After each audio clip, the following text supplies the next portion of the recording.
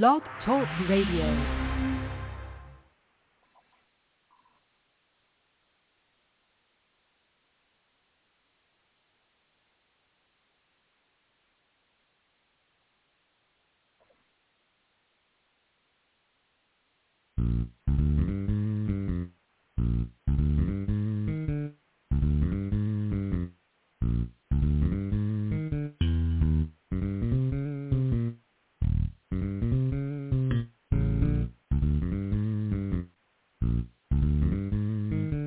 It's Dew Time with Pastor Steph.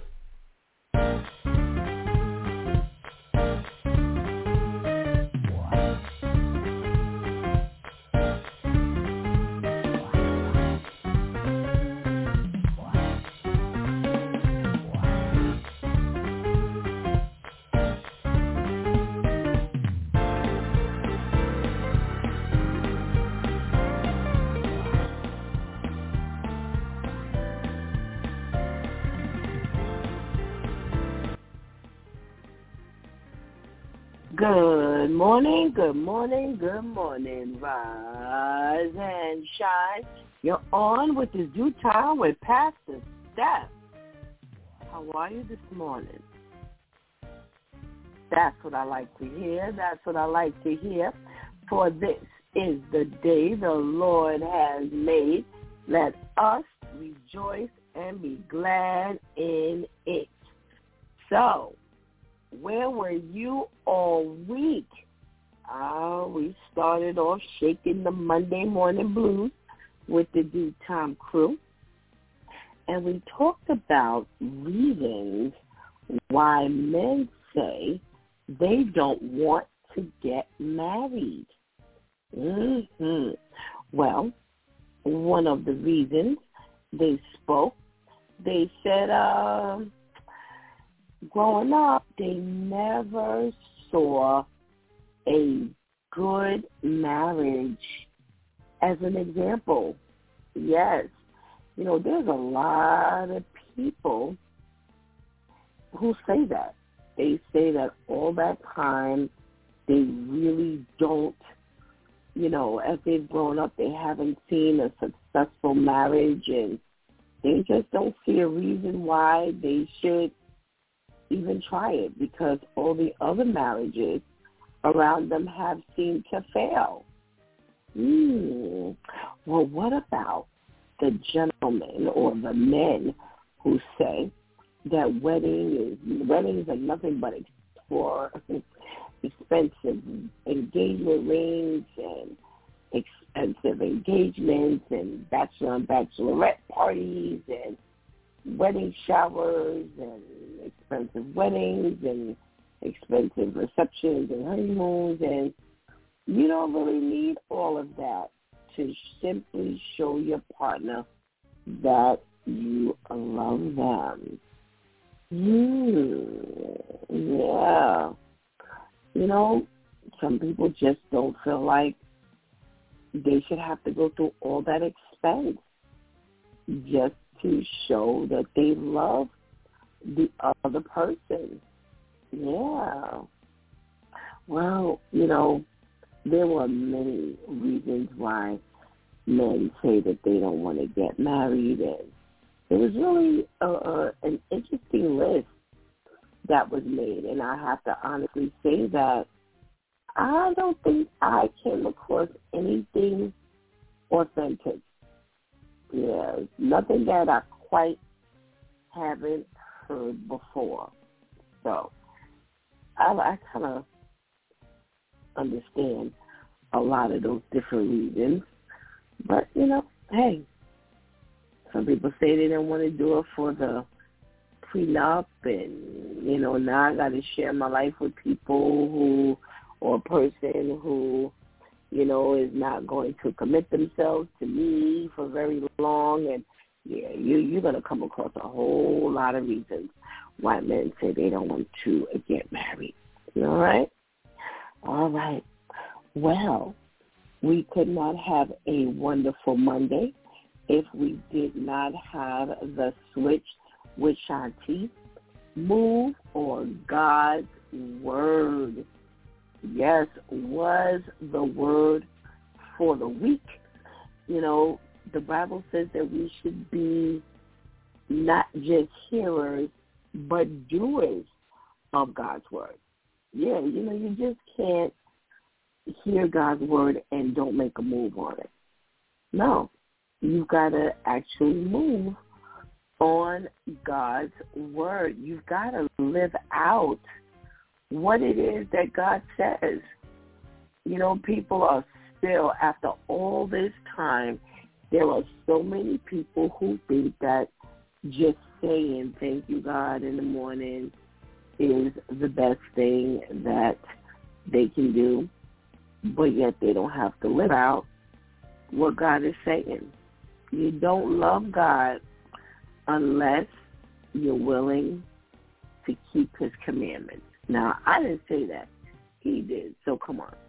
Take that time and move on God's word and show him that you love him, okay? All right.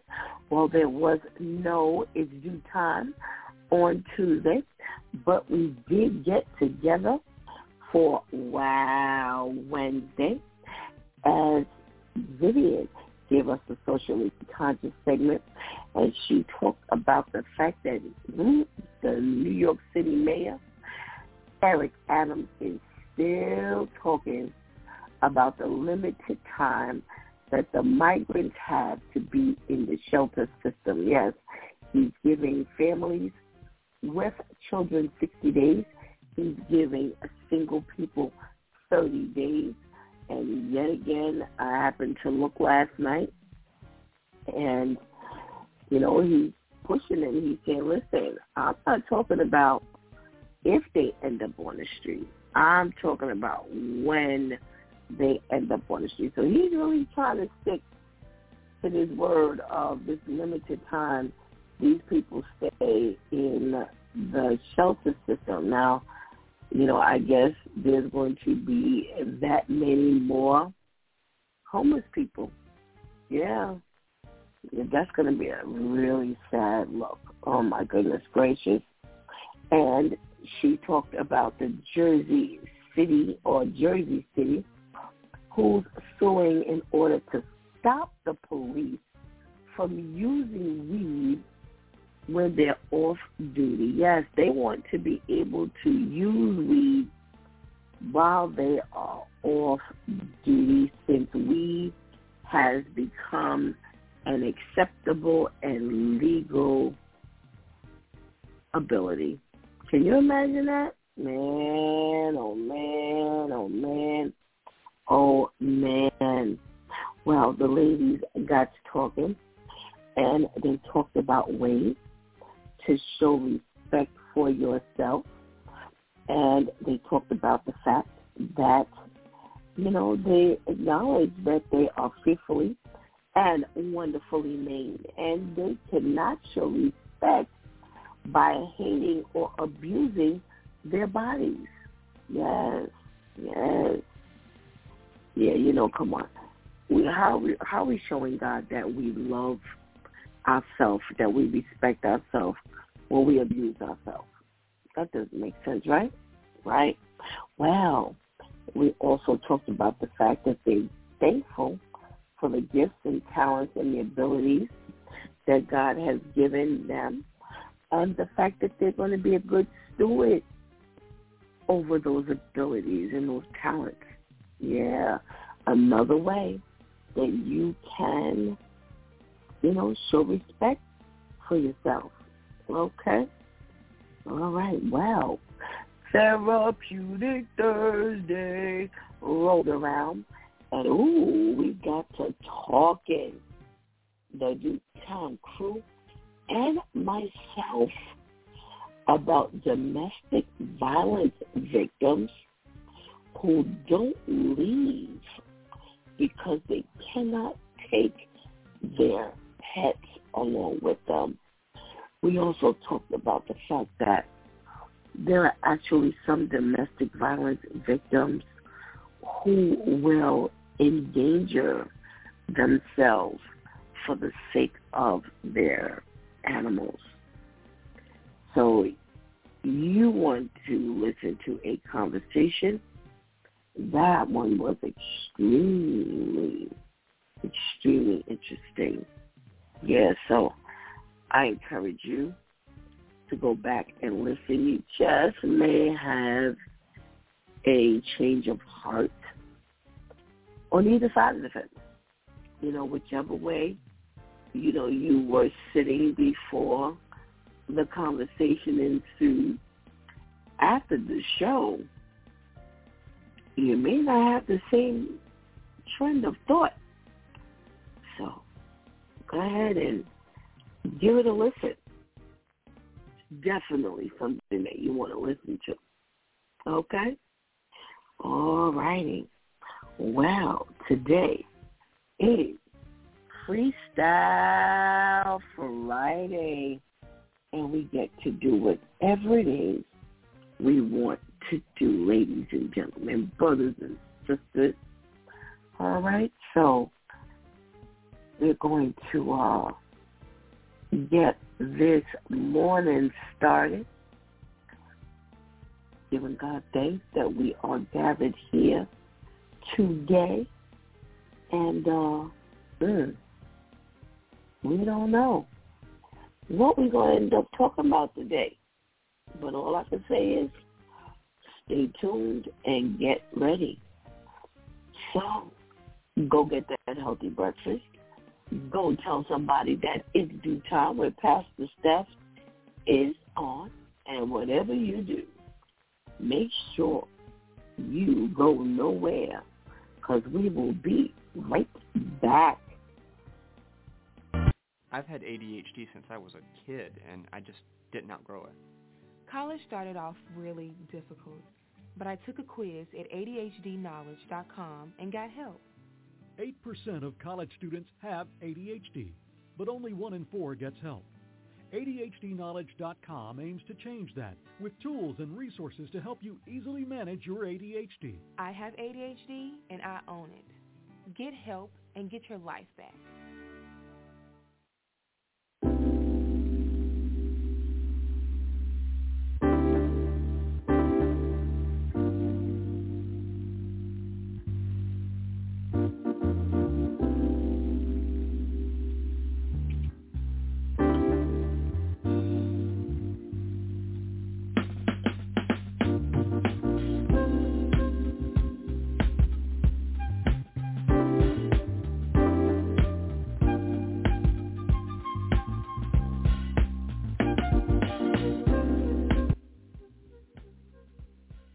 Well, good morning, and good morning again. Welcome back to It's Due Time with Pastor Steph. And it is Freestyle Friday. We get to do whatever it is we want to do today. So we're going to give God thanks that we are even together again. Yeah. Wonderful, wonderful, wonderful week we've had here together. And I know everybody's ready for this weekend. Well, here in New York, we're about to get another rainy weekend. This is about the third or the fourth rainy weekend, or at least a rainy Saturday in a row, like the third or the fourth weekend in a row. I'm like, yo, what's up with that? I don't know what's going on the weekend that brings all this rain, but I have to tell you, I am really not sad. I love the rain. I don't care whether I have to go out in it. I don't care whether I get to stay in. I love the rain. So, everybody doesn't feel that way, though. But it has been some rainy season we've had. So, we are going to get our morning started. And what are we talking about this morning? Wow. I got a little bit of Black history facts. Yeah. And I thought this was really, really interesting. Do you know, this is one of our Who Knew moments, that Leonard Nimoy, yes, remember, he was Dr. Spock on Star Trek.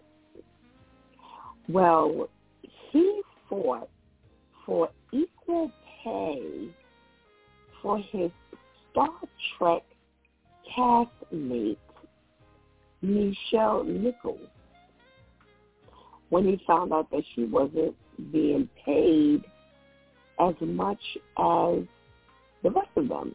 Yeah, she was being paid less than the rest of the cast, and he actually fought for her. Now, not only was she the only woman, but she was the only Black woman. Yeah. So that was really kind of nice to hear. Yeah. It's kind of nice to hear. I thought you might like that little tidbit there. What else? Well, you know, we like to give a little entertainment news, our little celebrity news on Fridays. Well, you know, Jada Pinkett Smith has really been all over the news because she's released a book, Worthy, and she's been quoted as saying a whole bunch of stuff. And, you know, they've released so much information, and they've been talking about her and Will just incessantly. And one of the things that she talked about in her book, you know, everybody knows that her and Tupac Shakur were really, really close. And, you know, when they released that, you know, they found out who killed Tupac, which they said this years ago. I don't know why this is such a revelation now. I don't know how many of you remember that, but it's a huge story quite some time ago. And it was the same individual. So I'm so clueless as to what the big hoopla is. But when they released that information, you know, they just started talking about a whole bunch of stuff between her and Tupac, and with the release of her book, you know, there's been, you know, this information that she mentioned that he asked her to marry him. And she says that he asked her to marry him while he was here in New York in Rikers Island. And she said that, you know, he was in really bad shape and, you know, he wanted to get married because he wanted somebody to hold him down while he was in jail. And she said that he didn't really need to do that because that was a boy. And she was going to hold him down. You know, she was going to ride it out with him. You know, he didn't need to get married in order to get that loyalty from her. And she said one of the reasons why she said no is because she said she knew that as soon as he got out, he was going to divorce her. Yeah. She was like, listen, I knew what the deal was. I knew he was just asking me to marry him, just to make sure that I held him down. And then when he got out, he was going to divorce me, so I wasn't even going to waste either one of our time. He was her soulmate, and there was no reason for them to even go through all of that. So, that's really nice to know. And I'm just talking about the dynamic of just knowing that, your people going to hold you down, while you're away. Because, when you go inside, that's a lonely time. You want to know you got somebody on the outside who's going to come and visit and who's going to make sure they keep money on your books and things like that. Now, I don't know about the visiting part. I don't know if she would have been willing to go to Rikers Island to visit him. But other than that, she was like, I had him. I got you. A lot of times once you go inside, honey, you surely don't have those people that you think you had all that time. All right? So I thought that was a little interesting for our celebrity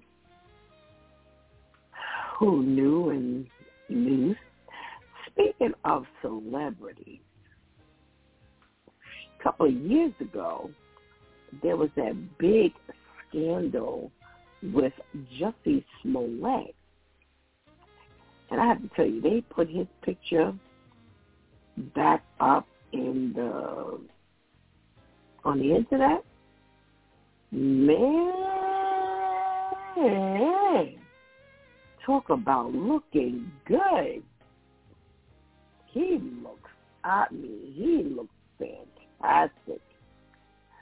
So everybody remembers that he had that huge scandal where he was ripped off.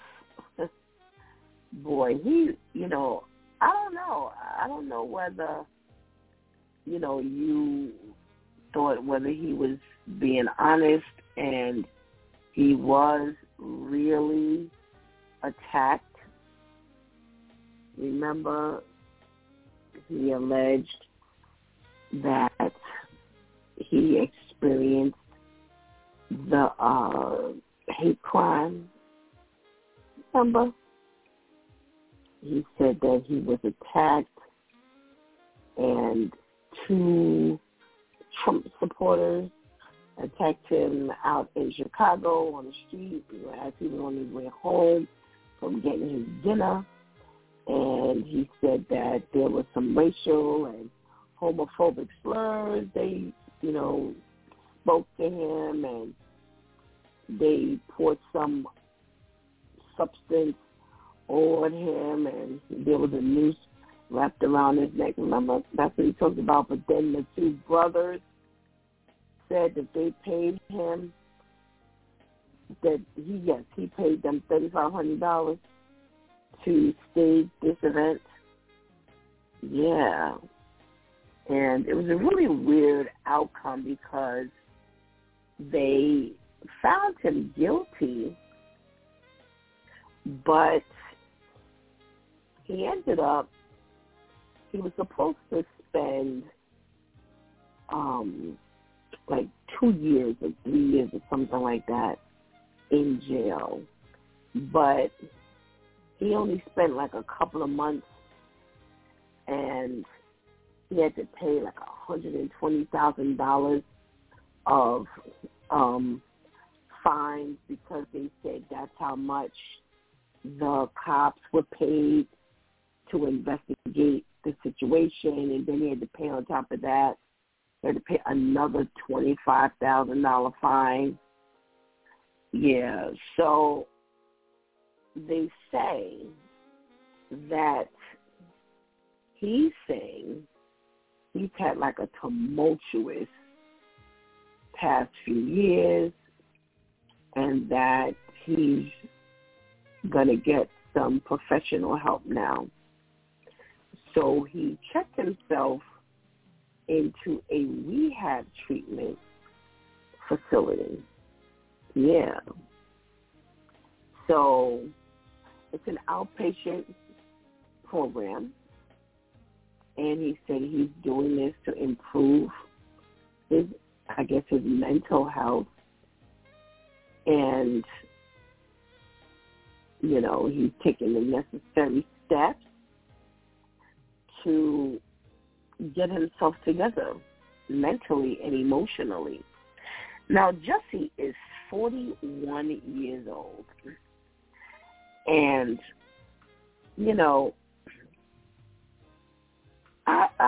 I was thinking as I was reading this story, I'm like, did he really go through this here? I don't ever know whether I ever believed him or not. I don't think I ever came to a conclusion. So if you thought whether he did it or not, and listen, no judgment, because, he's already been found guilty, but they let him go. So I don't know about that. But my thing is, well, why would the people lie on you and say that you hired them? But then on the other hand, people have been known to lie. So I don't know.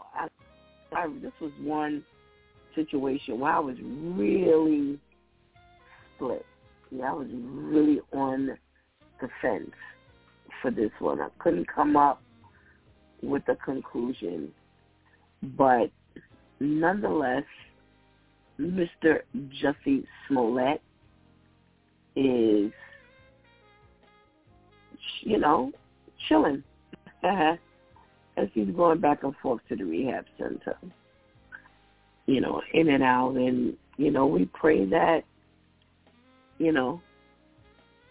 whether he did this or not, he just might need some rehab.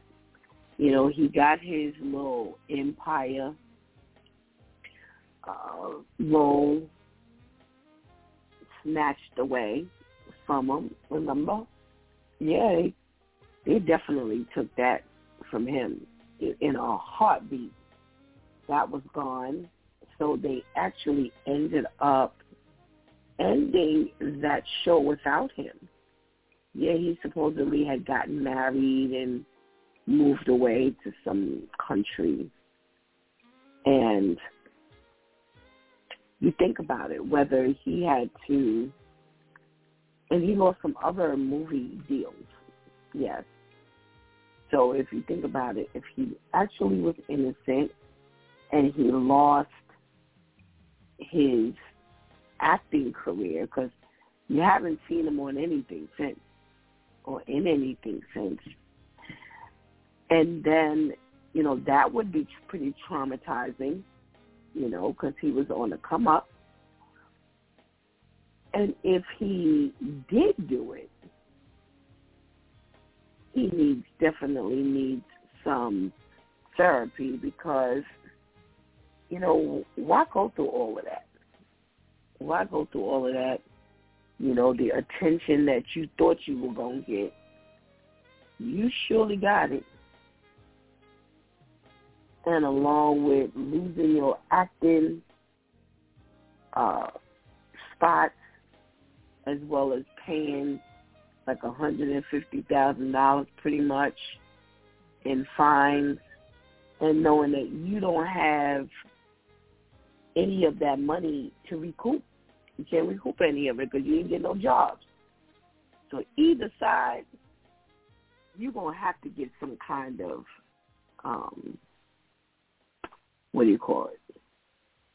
some kind of therapy. So, wow. What else are we talking about today?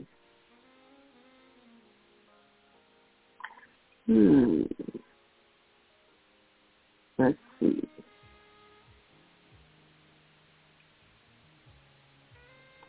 I don't want to do that story. I have a ton of stories here that I want to talk about. Now, there's another story that I came across that I thought was kind of interesting. So, all we've been hearing about is about these children getting their hands on a gun, and now they end up shooting another child. Well, we sure haven't run out of those stories, because there's a pastor's 3-year-old son who accidentally shot the 2-year-old son. Yeah. Now, this is out in North Carolina, and the 3-year-old, I was trying to figure out where in the world did he get this gun from, and it took forever to actually say it. But so they tell the story. And here's the thing. This entire article is of what the pastor said. Yeah. Now, normally, they don't write the stories like this. They give the stories and they'll quote, every now and then, what the perpetrator or the, victim or, somebody said, or the person who they're pointing the finger at, who they are holding responsible, possibly is saying. This here, almost the entire account is being given by this pastor. And like I said, it took forever for them to say where this gun came from, because I was really, really interested in hearing where this gun came from. So this little boy, they said, now, I'm still trying to figure this one out. The pastor said that his older son got hold of a gun in the side door of the family's parked van and accidentally fired the weapon. Now I'm going to say this again.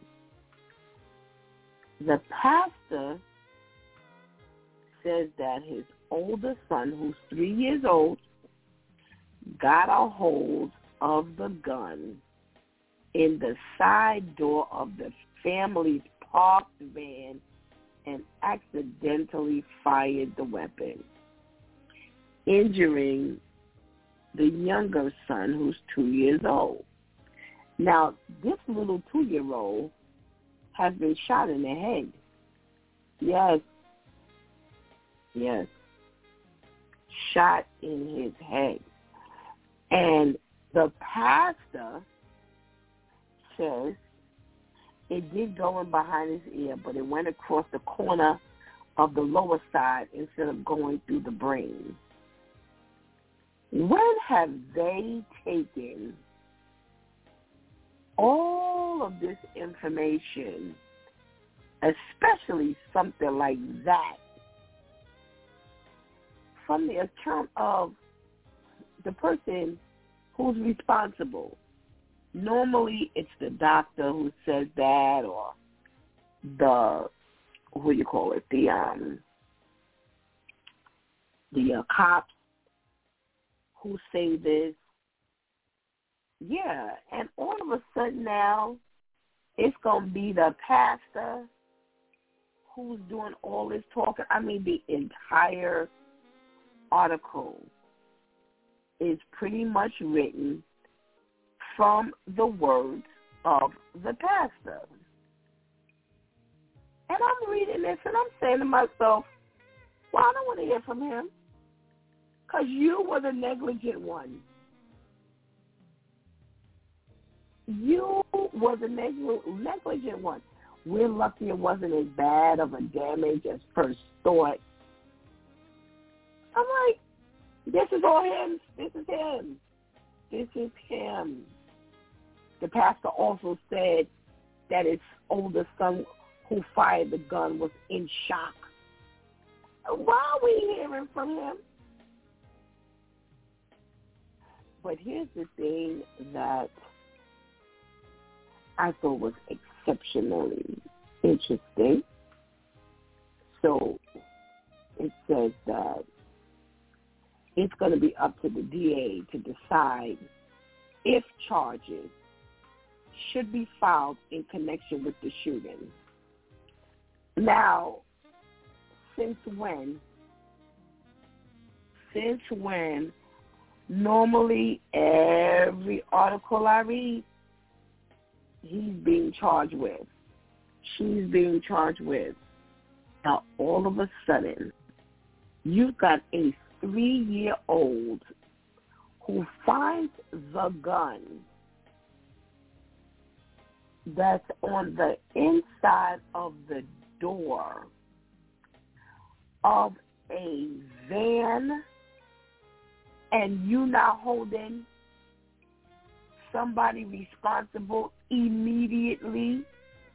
If that ain't negligence and the endangering of a child or endangerment of a child 101, but you're going to find out if you're going to charge the pastor? Yo, again, this is out in North Carolina. I looked at the church that they had in the article. It don't look like one of our churches. So I have to tell you, it definitely looks like something where there's some racial issue going on, racist stuff. Because, man, this here, this is twisted. This is twisted.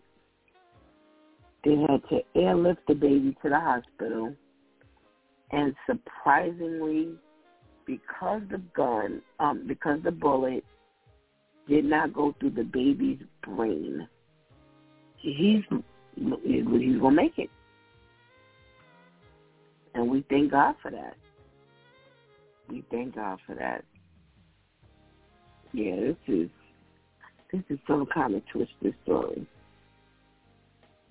Some kind of twisted story. Alrighty. I'm going through my little arsenal of stories this morning. And let's see what else we're going to talk about. Let's see what else we're going to talk about. Oh, this was a story that I thought was really, really interesting. They are still putting away individuals who was part of this insurrection on January 6th. So the most recent one is the Bullhorn Lady. Yeah. Now, I thought this was really, really interesting. Oh, all right. Now, they're saying that she's the one, the reason why they call her the Bullhorn Lady is because she's the one who smashed the Capitol window with an ice axe. And she used the bullhorn to incite the other rioters. And they say after the attack, she remarked that the Capitol Hill police had to retreat into the building and fight back because patriots were relentless. Now, she's singing a new tune, and they say this seems to be the trend in these individuals who were found guilty of this, of their behavior. And she's apologizing. I'm deeply saddened and ashamed of my conduct. I regret it, and it will never happen again. Now, let me tell you why that statement is interesting to me. First of all, you better believe that ain't happening again. You didn't have to tell anybody that that was never happening again. Well, I want you to know that this particular individual, I gotta find it.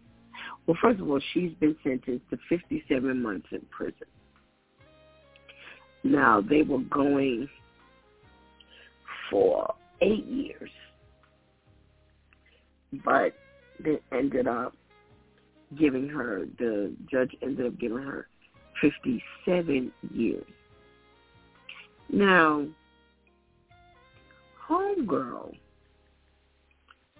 I gotta get this piece. All right, this woman should be, really, really ashamed of herself.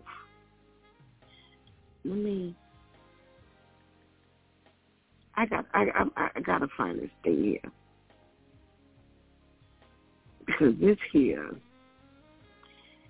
she is a Pennsylvania woman in her early 40s, right?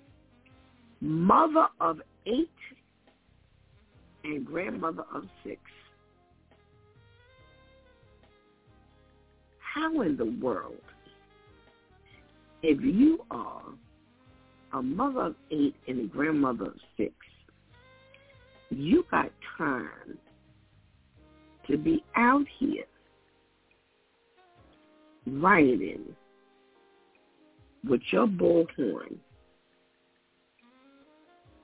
cutting up like this? Now, this is probably a blended family because she's kind of young to be having some 8 kids and 6 grandchildren and all of that kind of people. So it's definitely probably a blended family that she's the mother of all these people and the grandmother of all these people. But the judge was not buying her apology. He said that, no, you are sad now, because they said in another article that she was mouthing off quite a bit like several others earlier when she was first caught, because she didn't think they were going to get any time. She says that she was obsessed with keeping the former president in power, and, they said that they believe she even conducted surveillance at a female legislator's home. So even with that, I thought that she would have gotten a little more time, but a judge didn't believe her, that she was all that sorry, and he was like, nah, you're going to jail. So, it wasn't a whole lot of time, but it was enough time to kind of shake her up, to be honest. And I'm glad. I'm very, very, very glad, because they really thought,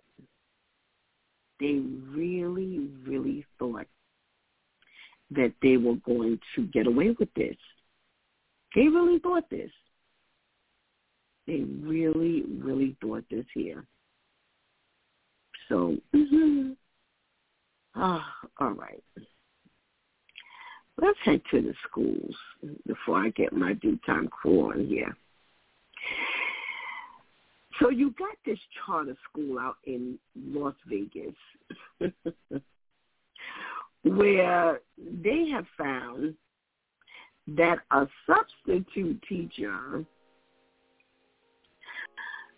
is guilty of trying to get 2 children to kiss.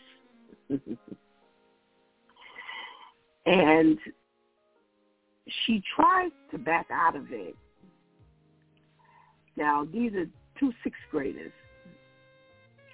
And she asks them in the classroom, who has a boyfriend and a girlfriend? And they said the kids themselves didn't feel comfortable. And somehow or another, she got them together and tried to kiss and tried to get the kids to kiss. So somehow or another, it got out. And one of the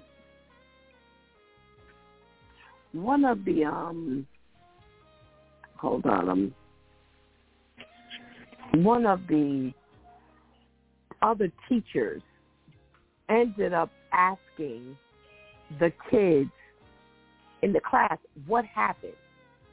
They did their own little investigating, and the kids told, I don't know what she thought was going to happen, that the kids were not going to tell, but the kids ended up telling.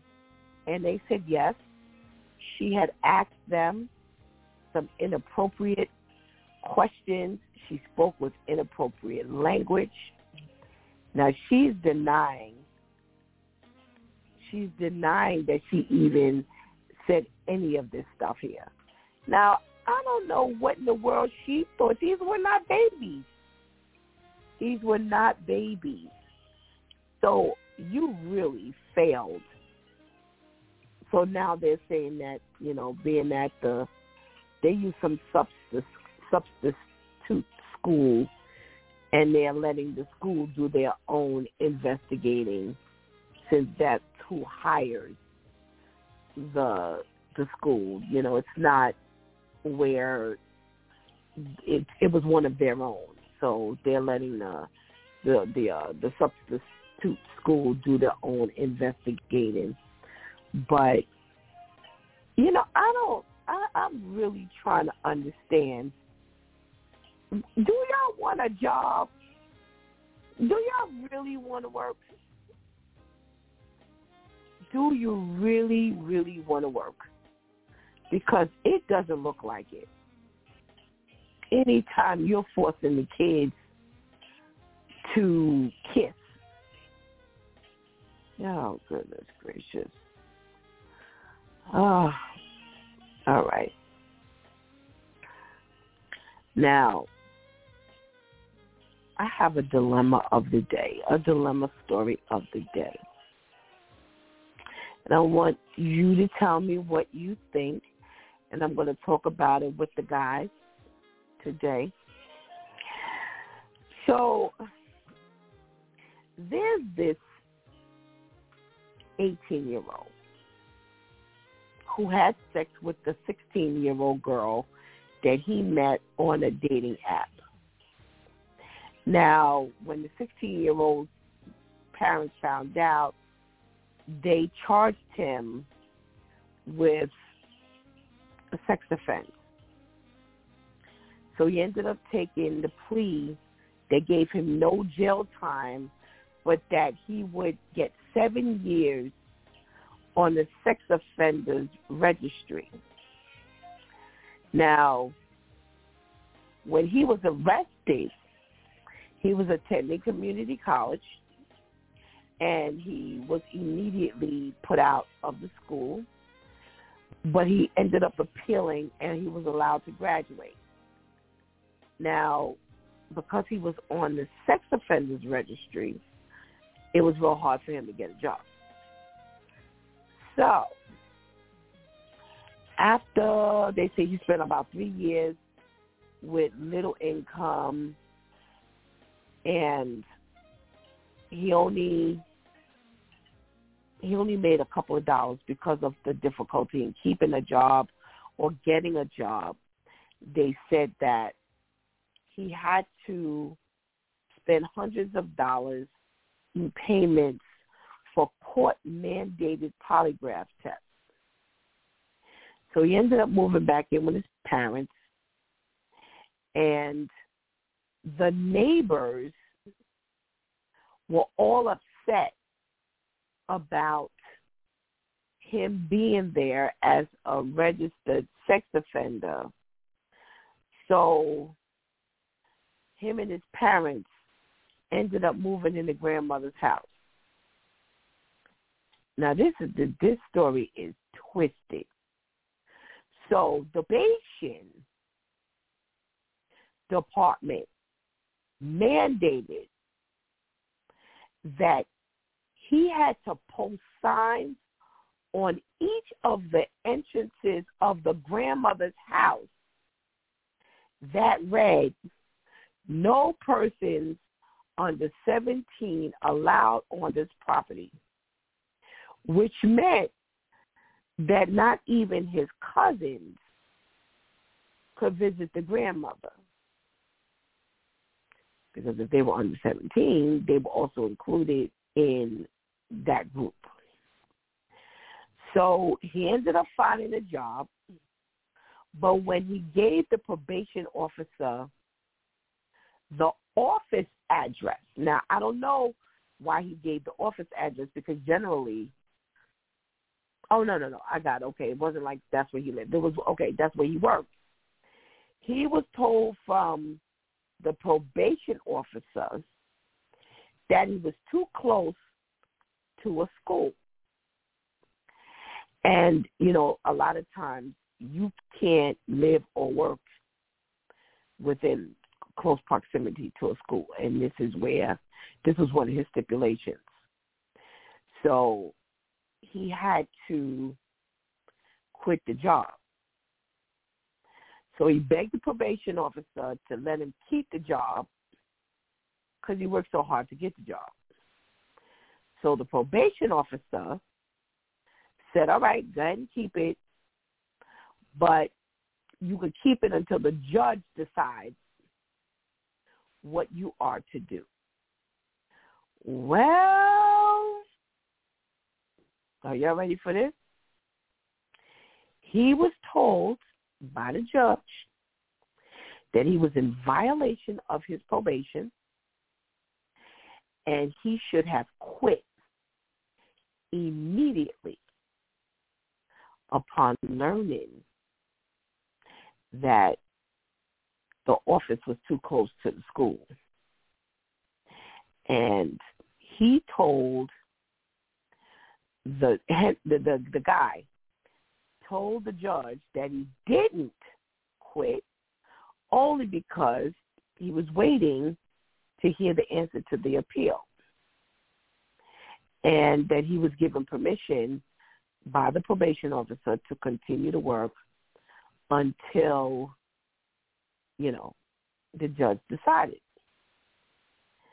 Now, all of this time had gone by, so he had 3 years left on the probation. Are y'all ready for this?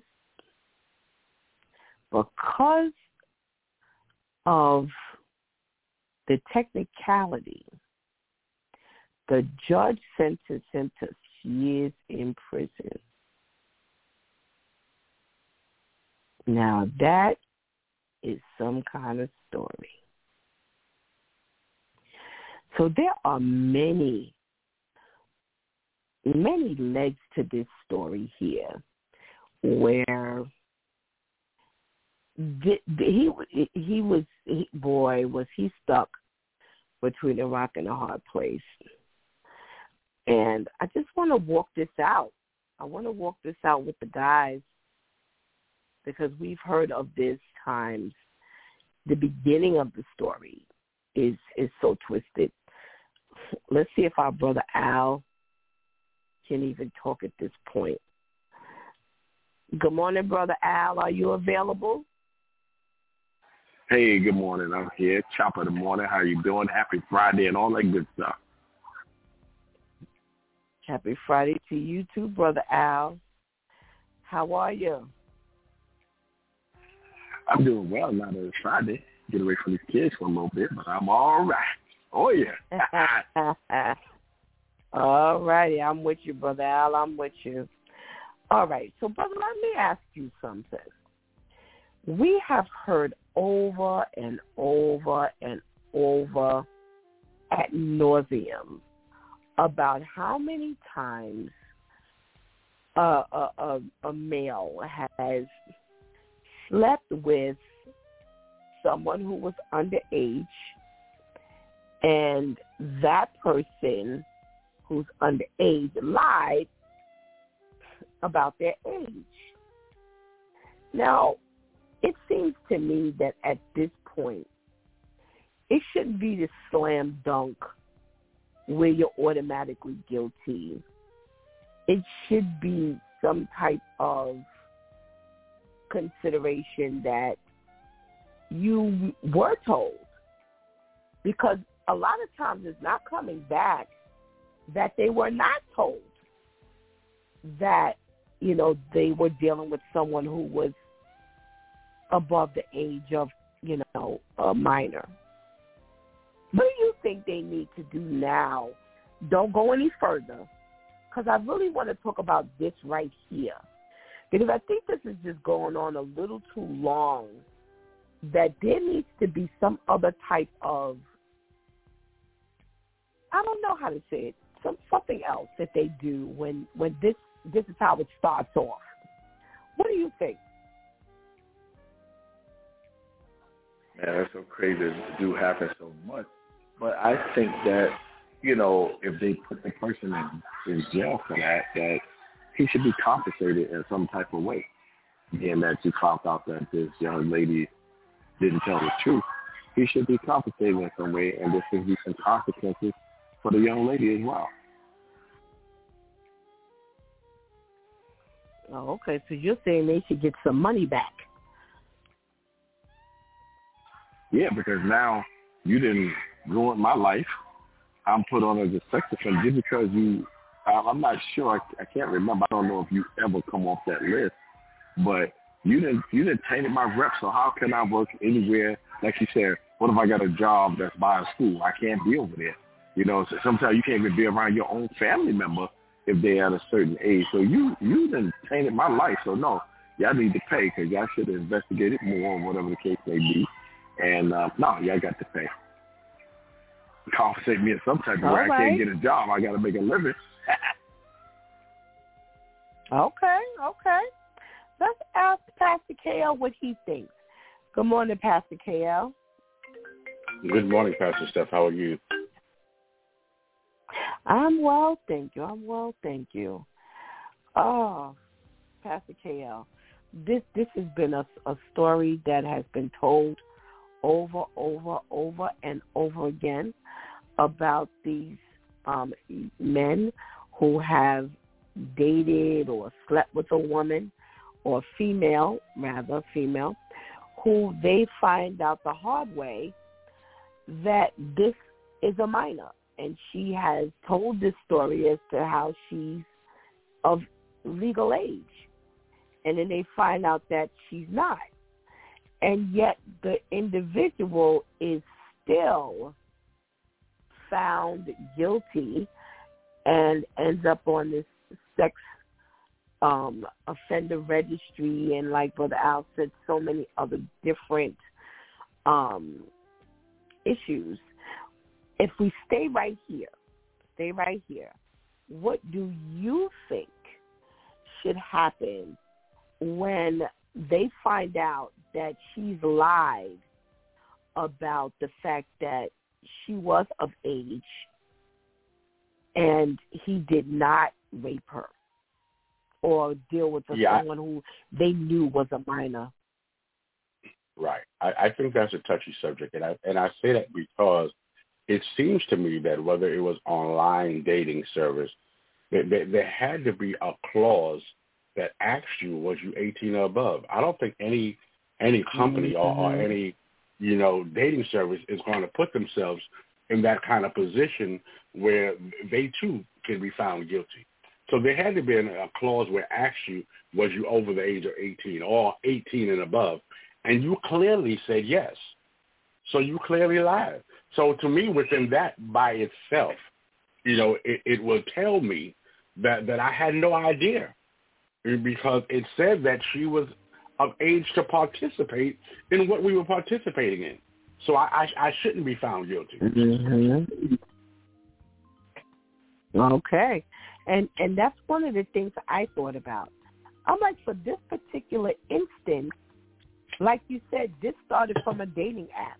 You didn't meet her on the street. You didn't meet her in the store.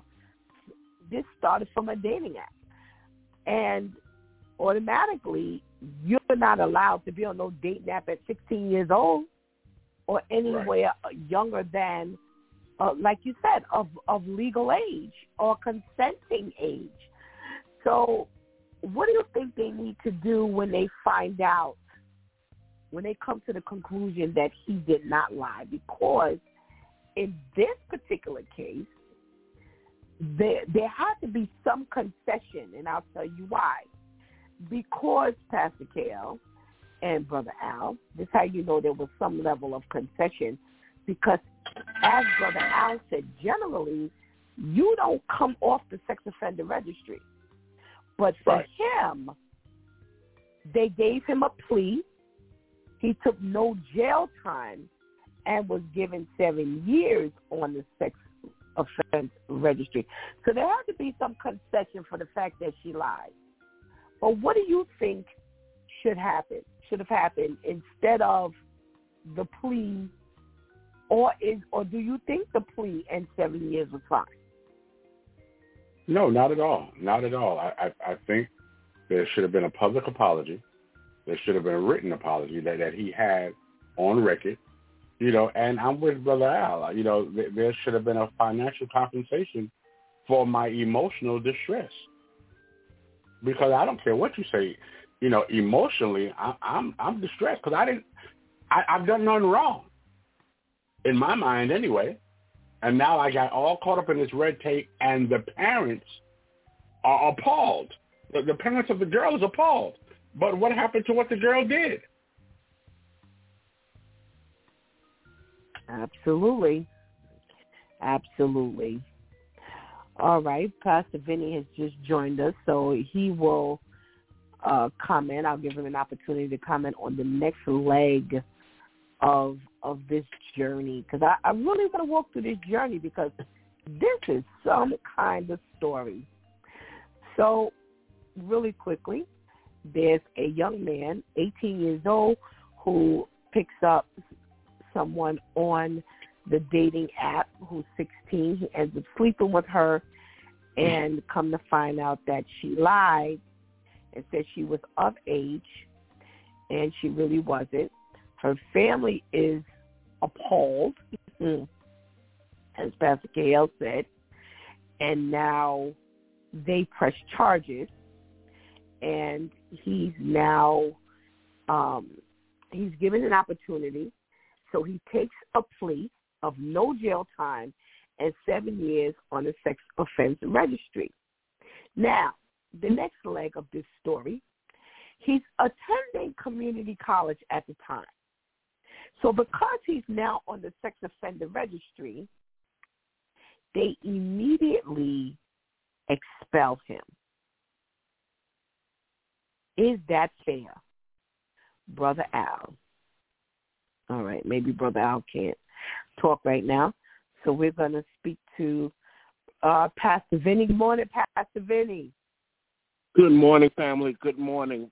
Forgive me, and thank you for allowing me to take care of Pastor Brenda for a couple of weeks. Oh, no problem.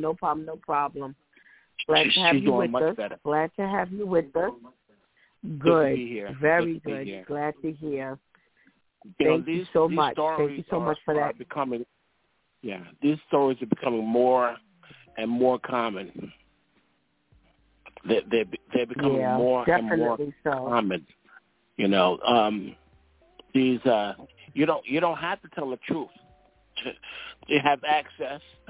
You don't have to tell the truth to absolutely wreck somebody else's whole life.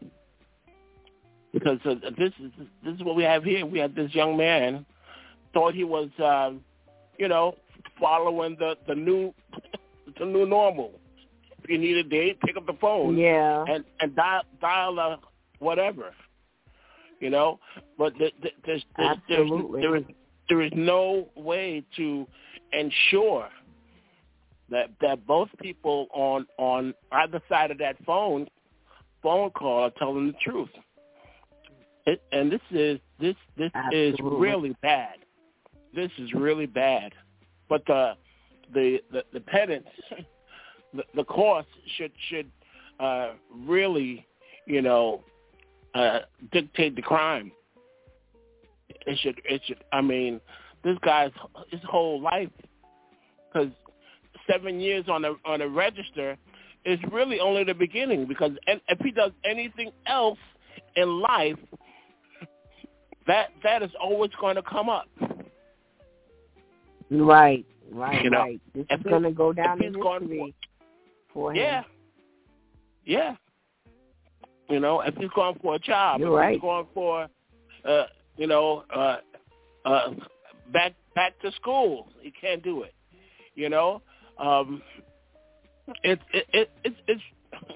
It is really, scary. It is really scary, and it's really time for I guess the female to really start paying her dues when she actually is the cause of all of this mess.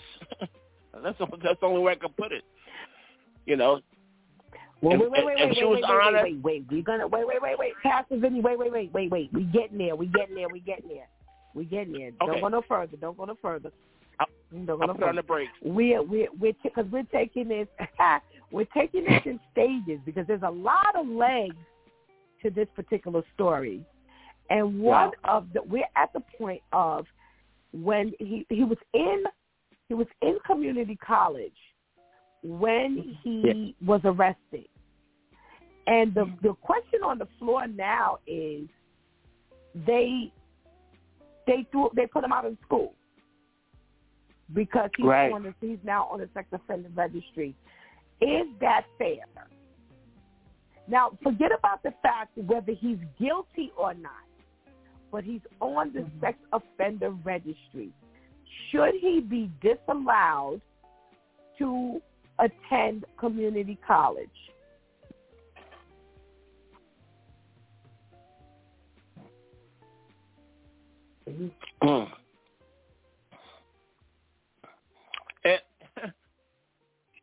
Have an option to do it virtually where he's not around other students, does he? No, they put him out. Does he have that option? They put him out. It didn't say. It doesn't say that they put him out of physical attendance, but they say he was attending community college and he was immediately expelled. Yeah. So it doesn't sound like he was even given an option of taking this class or these classes online. Right. No, I think I think there should be another option. I mean,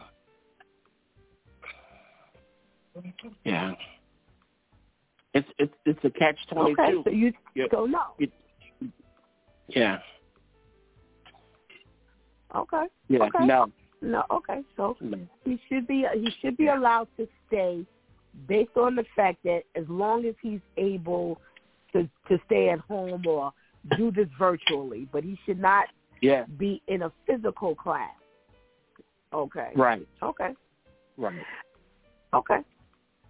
Pastor KL, what's your vote? Should he be expelled immediately from school, community college? I really don't think so, especially with the facts that's given. Also, I'm trying to figure out, and I guess there is a possibility, but I'm trying to figure out if in college, if there's anyone under 18 in college. And if not, he didn't break any law or break the probation or whatever you call it. You know, if everybody's 18 and above in college, what harm is he doing? First of all, he didn't do any harm at all. But since the legal system is saying that he did, then what is he doing? You know, to 18s and above. Yeah, based on what? Okay. Parameter. Okay. All right. Well, he appealed, and they allowed him to graduate. So I guess somebody came to a different, frame of mind, and they allowed him to actually go ahead and finish school. Now, here's the next leg. Hey, you didn't ask me. It's difficult for him to get a job. Hello? That's Al. You said you didn't ask him. I did. I came to you first. I can't. I can't. I let you live. Mommy. I came to you first, Al. Don't make me and you be one of these stories.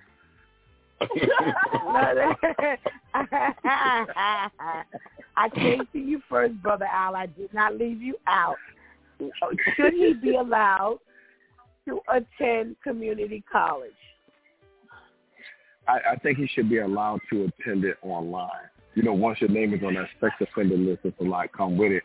And to answer Pastor Kell, there are some kids that come to college 16 and 17. I've seen it happen. So, I understand what they're trying to do. They're not trying to risk it. So I think that he shouldn't be able to go physically, but to go online, he should be able to, do it virtually. Okay. All right. So he was allowed to attend physical college at the end of the day, and he did graduate. Now, for some reason, he has to take random polygraph tests, and that's court mandated. So because he has a hard time finding a job, he moves back in with his parents. Now, because he has to go on the sex offender registry for 2525 Mockingbird Lane, the neighbors are up in arms. And they are making his life, their life miserable. So now they move with grandma. They move to grandma's house. Now, they get to grandma's house, and now they stipulate that there must be signs put on the door on the entrance of each on each of the entrance doors that reads, "No persons under 17 allowed on this property," which also means that not even the cousins are allowed to visit. Is this extreme, too extreme, Brother Al? Now, who said to put up the sign? Was it the grandparents or the law told them to do it? No, this is the probation authority who are saying that you have to now because he lives in grandma's house, wherever grandma lives, you have to put this sign on each of the entrance doors of her house. Is this too extreme? Okay, yeah, definitely. That's too extreme, and they're violating because all you have to do is if he's in that area, they will put him on a list for that area. But to put it on the door, yeah, I think that's extreme right there, and it's bad too because he wasn't wrong. But yeah, that's extreme right there. Okay, Pastor Vinny, is this too extreme? That is over the top. That is way over the top, because what happened to his rights? Okay. Because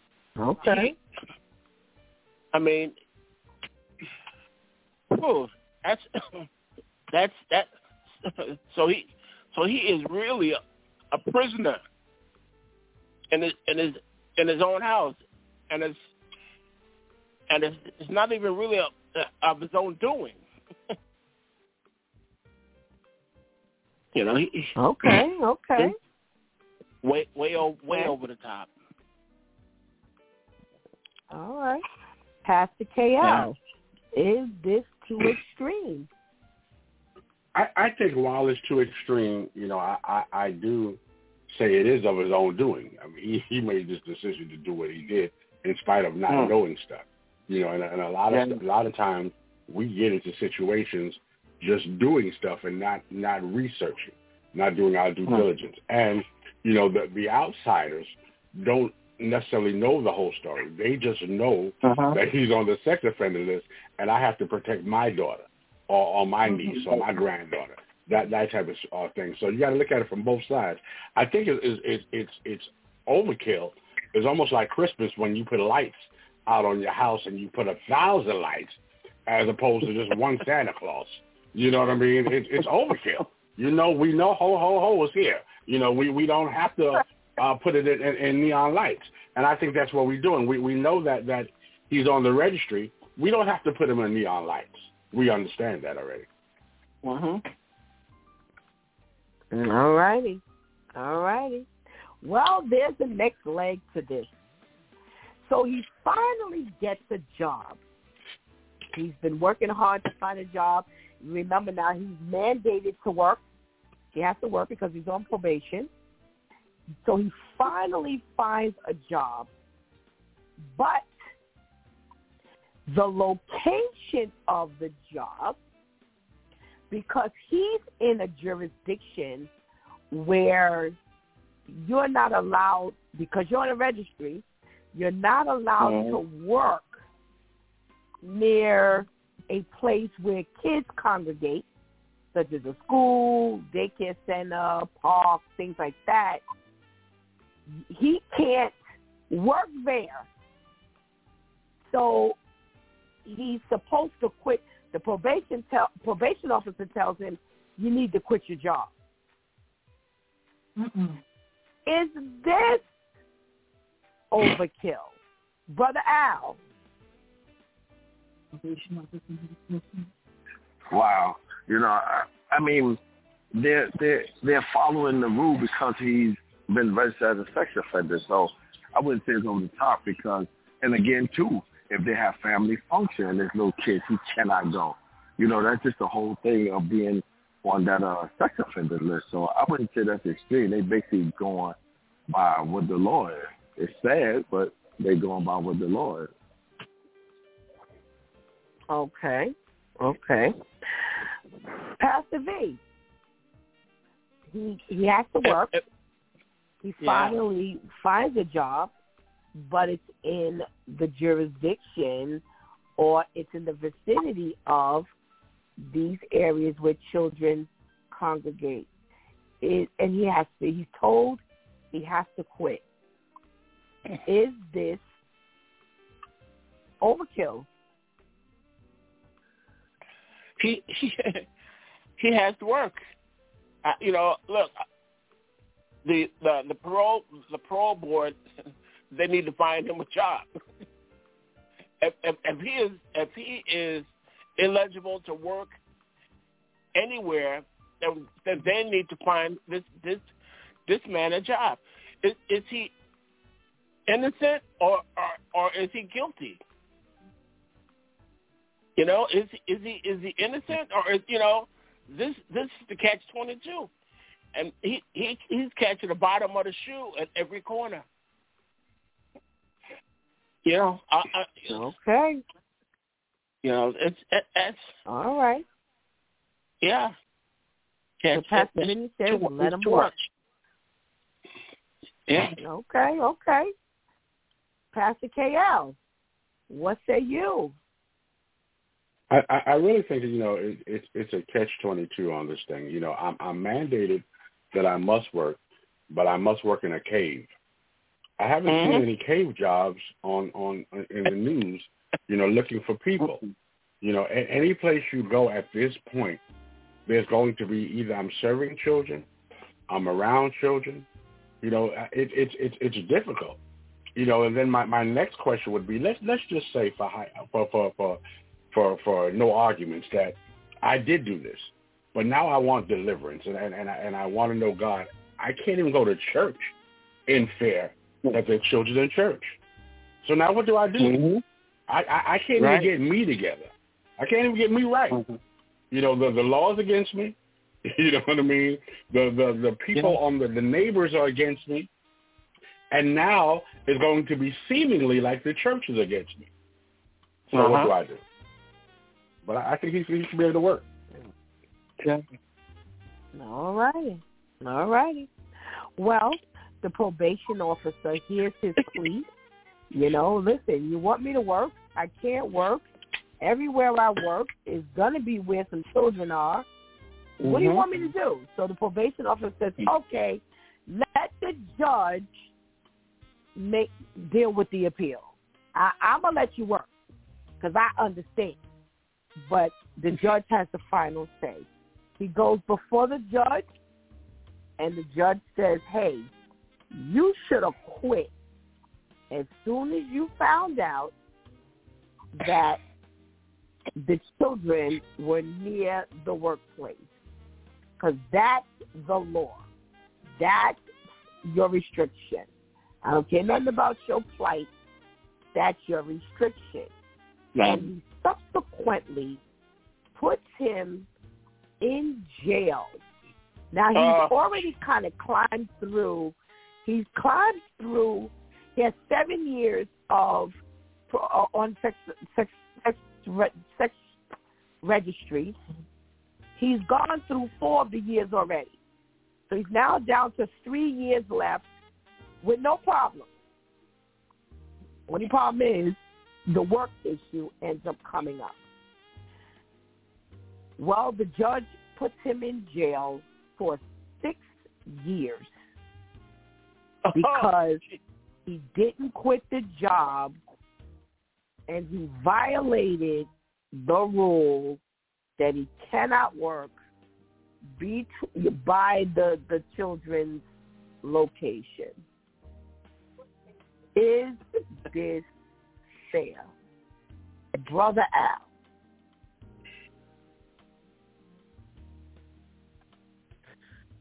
I'm sorry, I missed that.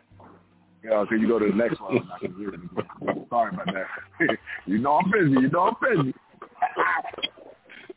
Is this fair that we got to go through this, Brother Al? we got you, Brother Al.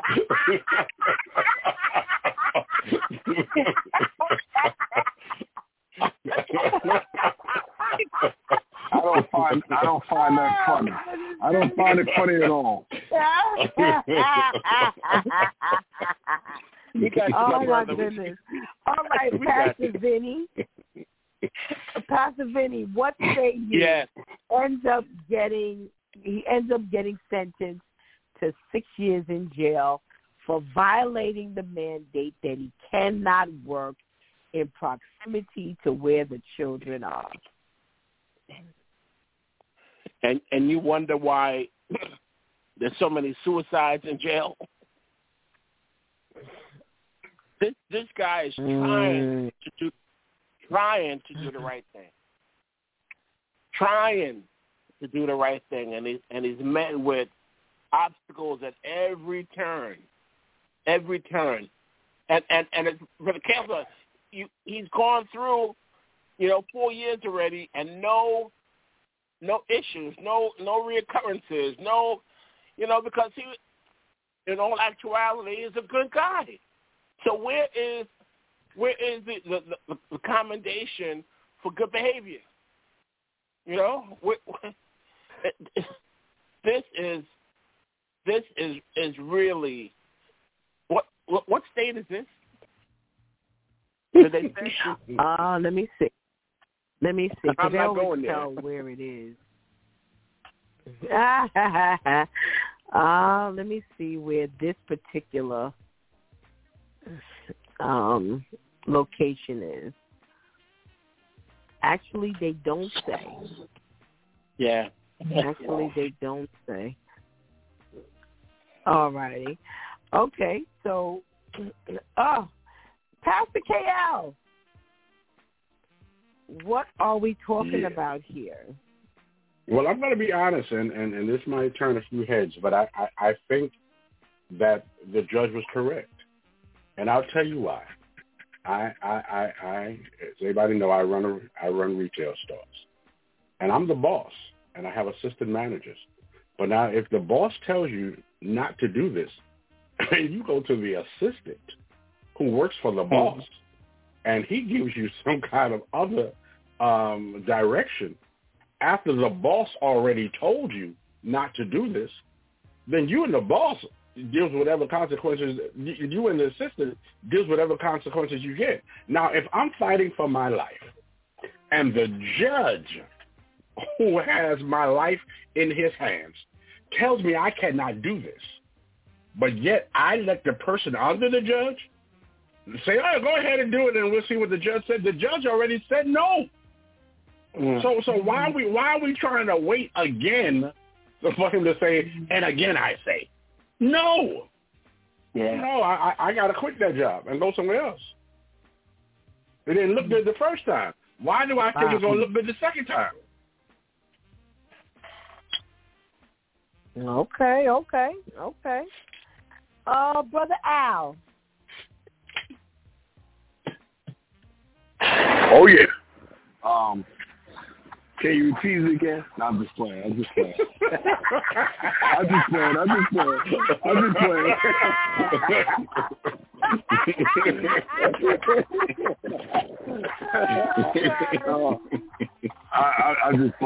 But, I'm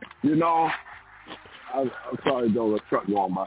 I'm in agreement with Pastor KL. What he should have did was spoke to his lawyer. Because it sounds like this guy got it out for him. You're going to tell him, well, you go ahead and do it and let the judge tell you. So it sounds like they got it out for him. Or did he do something and karma's coming back? I'm thinking about all this stuff. What has this man done that is coming back on him like this? So yeah. Again, the law is the law. Sometimes we look at things and we're like, oh, that's not fair. But they're not going to change the law, especially if he's on our side of the fence. He should hang it up. Yeah. But, he should have checked with his lawyer. He should say, you know what, this probation officer said this. Let me check with my lawyer and see. So unfortunately, it went different for him. Okay. Here we know the inside story. We know that from the very beginning, this young man innocently went into this agreement to have sex with someone who he thought was of age. And see, Pastor Kale kind of went ahead of the situation where I was going with this. What is the forgiveness area and level for the sex offender who knowingly offends and who now has a change of heart, how do you move forward? You can see how they can easily get smacked at every step, every stage of this game. They can get stuck. How do we work towards a forgiveness, in society? Or do we work towards forgiveness as a society? Brother Al, I'll start with you. Man, we have to forgive. We have to. God tell us to forgive. And I think that we have to pray. We have to get God involved and give us a forgiving heart. Because we want God to forgive us, so we have to forgive. Is it hard? Yes, because it's easy for us to say. But then if it's in your backyard where your child was, a victim, it's even harder. So we definitely have to resort to going to God and ask Him to give us a forgiving heart. But we have to forgive and move forward. Okay. Saying that, we just went through stages where you said he's got to go to jail. Is that, and I'm asking because I'm asking for clarity, because this is a real, this is a real situation here where you're trying to, on earth, get the ability, like you said, move on, move forward. How do you move forward? How do we allow these people as a society to move forward when every step they take, somebody's smacking them down? So, Brother Al, you said move forward. How does that happen? Doesn't sound like you can move forward when you sit up in jail. No, I understand, but we're dealing with our consequences. Because even God forgive us, but we do something, He forgive us, but there's also consequences we deal with. Hey, I forgive you. It's just like if your son or your child steals from you. Hey, you know what? I forgive you for doing it, but there's some consequences that come behind it. So you have to deal with those consequences, of your actions and deal for it. Did he, like I said, did he know this girl was 16? No, then you should know the law. You should have did more research. People look at it and may think it sounds harsh, but you have to find this thing. A woman in a minute will tell you, if you ask the age, a woman in a minute will tell you, oh, it's not good to ask a woman her age. Well, you better. Look what happened. So, you forgive him, but you also got to deal with the consequences and move forward. Just because I forgive you don't mean you shouldn't get consequences for your actions. So at what point, and I ask you again, how do you allow this person to move forward? Well, again, when he gets out of prison, because you know what happened, the law was broken. When he gets out of prison, he knows to move differently now. While you got this time, you need to read up on the law, okay? Because you're still gonna be registered as a sex offender. What can I do? What cannot I do? Okay, all righty. But because that's what I was looking for. Because you can't say move forward and you ain't got no answer. So after the jail term is served, then you can take the steps to literally move forward. All right, Pastor Vinny, we're talking about forgiveness. We're talking about, as Brother Al said, moving forward. How do we as a society help facilitate forgiveness here on earth? Somebody has to take the step to give this young man an opportunity. He he has wrecked his life. His life has been wrecked, but as long as he has breath in his body, he's still a human being, and he deserves an opportunity, to start over. Those that have like Pastor K.L., you're running retail stores, you have different opportunities, and maybe people that give them a chance, you get a little bonus, you get a little, tax abatement or something like that, because if without additional help, he's going to be in that same cycle for the rest of his life. I mean, once do you ever really go off that register, or is it forever? Anytime they click up your name, you're going to have an asterisk by your name. Yes. Most people who go on the sex offender registry do not come off. Wow. You are branded for life. This is a rare occasion where he was given a certain amount of years, and that's why I said it had to be because there was some concession given for the fact that he did lie. So they did not mandate that he remain like the average sex offender, but he was given an opportunity to take a plea because of her dishonesty. So, okay. Pastor KL, how do we help facilitate forgiveness here on earth? Well, first of all, the Bible says every time I try to do good, evil was always present. So every time this young man tried to do it by the book, here came something else.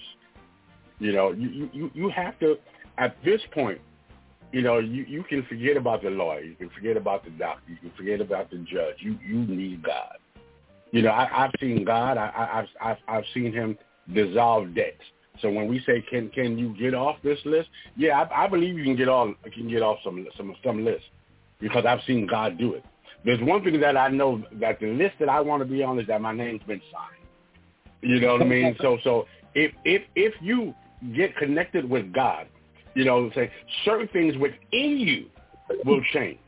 God would order your steps so things can begin to change over a period of time. Because the Bible says that man will fail you all the time. So we keep on looking for man to help us out of certain situations that have no power to do it. But in God, God holds all power. So if you connect yourself to the true vine, then we won't have to worry about some things. And then people will have to forgive you because of whose you are. Not because of who you are, but because of the God that's on the inside. Listen, they said, give me Barabbas. You know what I mean? And Jesus did nothing wrong. But yet the men, and the women decided that that's who they wanted. But trust in God. God can make it work for you. That's how we begin getting forgiveness. We first have to forgive ourselves for the stupidity we put ourselves in, and look in the mirror and say, what did I do to be a part of this? Because in all reality, yes, he didn't know, but he didn't want to know either. He didn't look into it deeper. So you have to see, how did I become a part of this? What did I do? What should I have done? And then forgive yourself. Stop being mad at yourself. Stop being mad at people, and go to God and let God work it out. All right. I have a question. Do we open up church service for the sex offender? Do we have separate church service for the sex offender who cannot be around certain individual. Brother Al.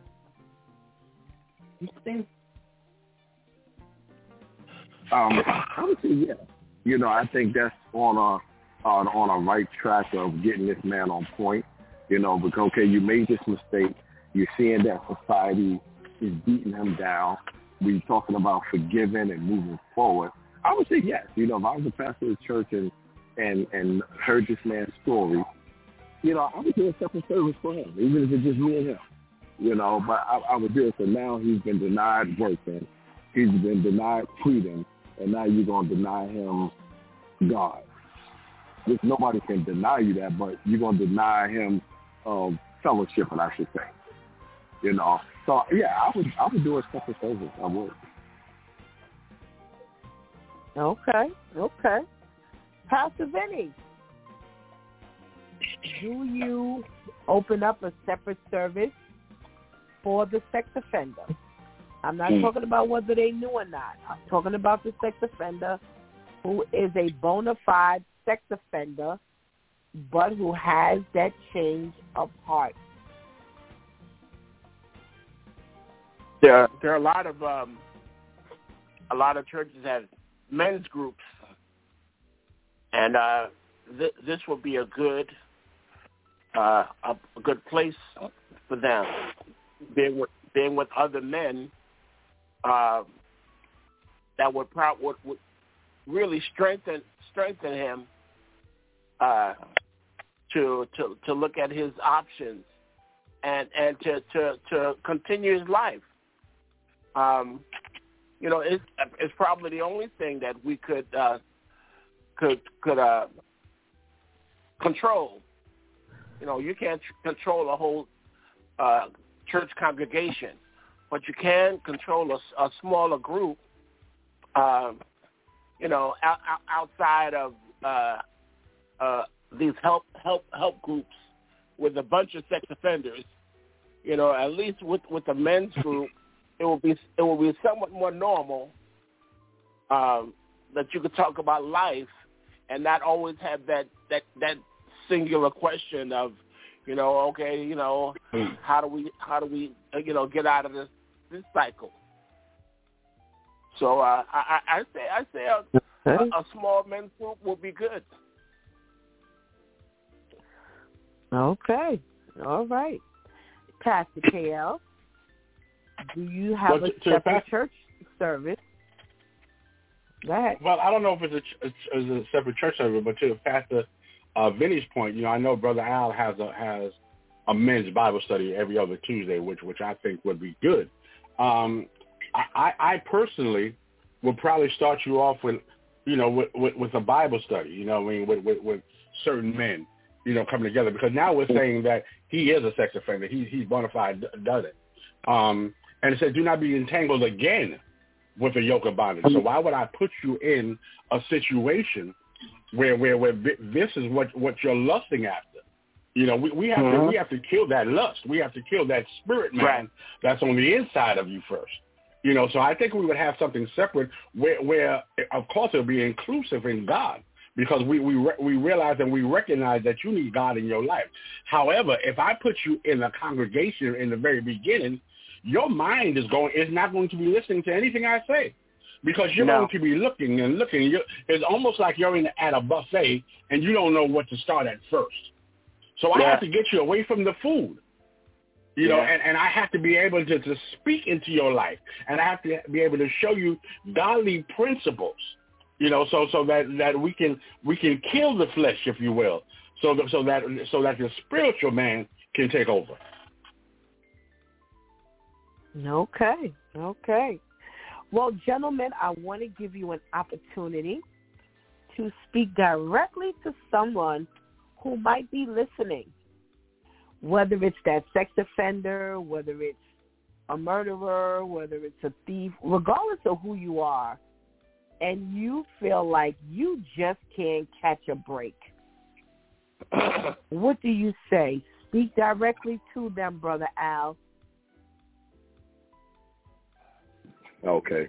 I would say to that person that's listening that may be going through this situation, turn to God. You can't go wrong with having him on your side. Be able to admit what you're doing. Okay, what I've done was wrong, and there's consequences. Now you want to go into, how can I fix this? Because God can fix anything. How can I fix this? And then take those steps and be prepared, because people are going to judge you. People are going to talk about you. So you got to be prepared for all those steps. I would say take one step at a time to deal with it, but definitely bring God in on your side, and he definitely will help you work it through. Okay. Thank you, Brother Al. Thank you. And we thank you for your contribution into today's conversation. We pray you have a blessed day. You do the same. Thank you. Pastor Vinny, what word of encouragement speak directly to the listeners? So often when we're frustrated, we want to find a shortcut. We want to do what the least to get the most bang for our buck, as it were. But there is no shortcuts when we're trying to get our life right, when we're trying to get realigned, especially in the society, because the laws are not written for you. But the Bible is written for you. The Bible says, for whoever would believe and come, whoever will believe, let him come and taste of the fruits of God. God is not going to tie us up. God is not going to, back in the day they called it a trick bag. God is honest. He's pure. He's holy. He's everything that is good. He is everything that we need. So we would encourage you to do everything that you can do to get closer to God. Get closer to God, and that's by getting with people who truly know God. Find a mentor, that a Christian mentor, not just somebody that understands the sociology, but somebody who knows that at the end of this journey, we have a home that's not built with hands, but a home in the heavenlies where we'll spend eternity with God. So we need to give it all, everything that we have, give it to God. And again, let him work out our soul salvation. Amen. Amen. Thank you, Pastor Vinny. And we thank you for your contribution into today's conversation. And we pray you have a blessed weekend. Thank you. You too, Pastor Steph. Thank you. Thank you. All right, Pastor KL. Speak directly to your listeners. Well, I think my counterparts did a great job. God is definitely the key. He is the beginning and the end to everything that you're doing. A lot of times we don't catch it in the beginning, and we wait until our back is up against the wall to need to figure out what's the ending. And if you don't have God in your life, it's just not going to work out. I heard Brother Al said, ask what can I do now? No, God, what are you going to do? Because I can't do nothing. I've tried all these things, and it brought me into this situation. So obviously I am not experienced. I'm not adept. I'm not qualified to decide what to do now. So God, I give it all to you.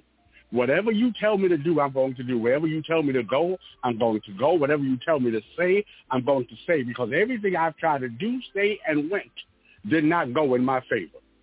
So God, I surrender all. See, we have to get to that point where we just surrender all to him. That nothing I do is without you allowing me to do it, without you telling me to do it. I just can't do it on my own anymore. And once you get to that point, once you can humble yourself down, and see, that's the key. Once you can humble yourself down and realize that you can do nothing without God, Once you realize that your get-rich schemes is not going to work, that you're getting out of trouble schemes is not going to work, that if I just lie a little bit that I can get over, it's not going to work because it's going to catch up and follow you. Once you can realize that it's not about you, but it's all about God, God will make sure that you are okay at the end. Amen. Thank you so much, Pastor KL. Thank you for your contribution into today's conversation, and we pray you have a blessed weekend. You as well. You as well. Thank you. Oh. Some thought-provoking stuff we're talking about today. Let me give you this benediction. For I am sure that neither death nor life, nor angels, nor rulers, nor things present, nor things to come, nor powers, nor height, nor depth, nor anything else in all creation will be able to separate us from the love of God in Christ Jesus our Lord. And that's Romans 8:38 and 39. And as we're speaking to those who feel their back is up against the wall, they've made a decision that we eat these consequences right about now. I can't seem to duck or dodge what happens no matter which way I turn, no matter how hard I try. I just can't seem to catch a break. And we've watched a young man, we're talking about a young man who we can hear that just got caught up, whether he could have actually done a little more research or whether he did. You know, we don't really know whether he did his research, quote unquote, or not. But we do know that this is a very common issue. And most times when it comes to men, you just really care less whether you're underage or not. You're just going for what you're going for. But again, you know, as we said earlier, there is an assumption of, you know, legal age because you're even on this site. But for those who are bona fide guilty, you know, we know that this is very real. We know we have these sex offenders out here who are real and need to be on this list. Well, whether you're a sex offender or whether you're not a sex offender and you're just, you know, you're just behind consequences of a decision that you made, it can be real tough. And we have all been at that junction where we've made some decision and we're not eating the consequence and the fruit of that decision.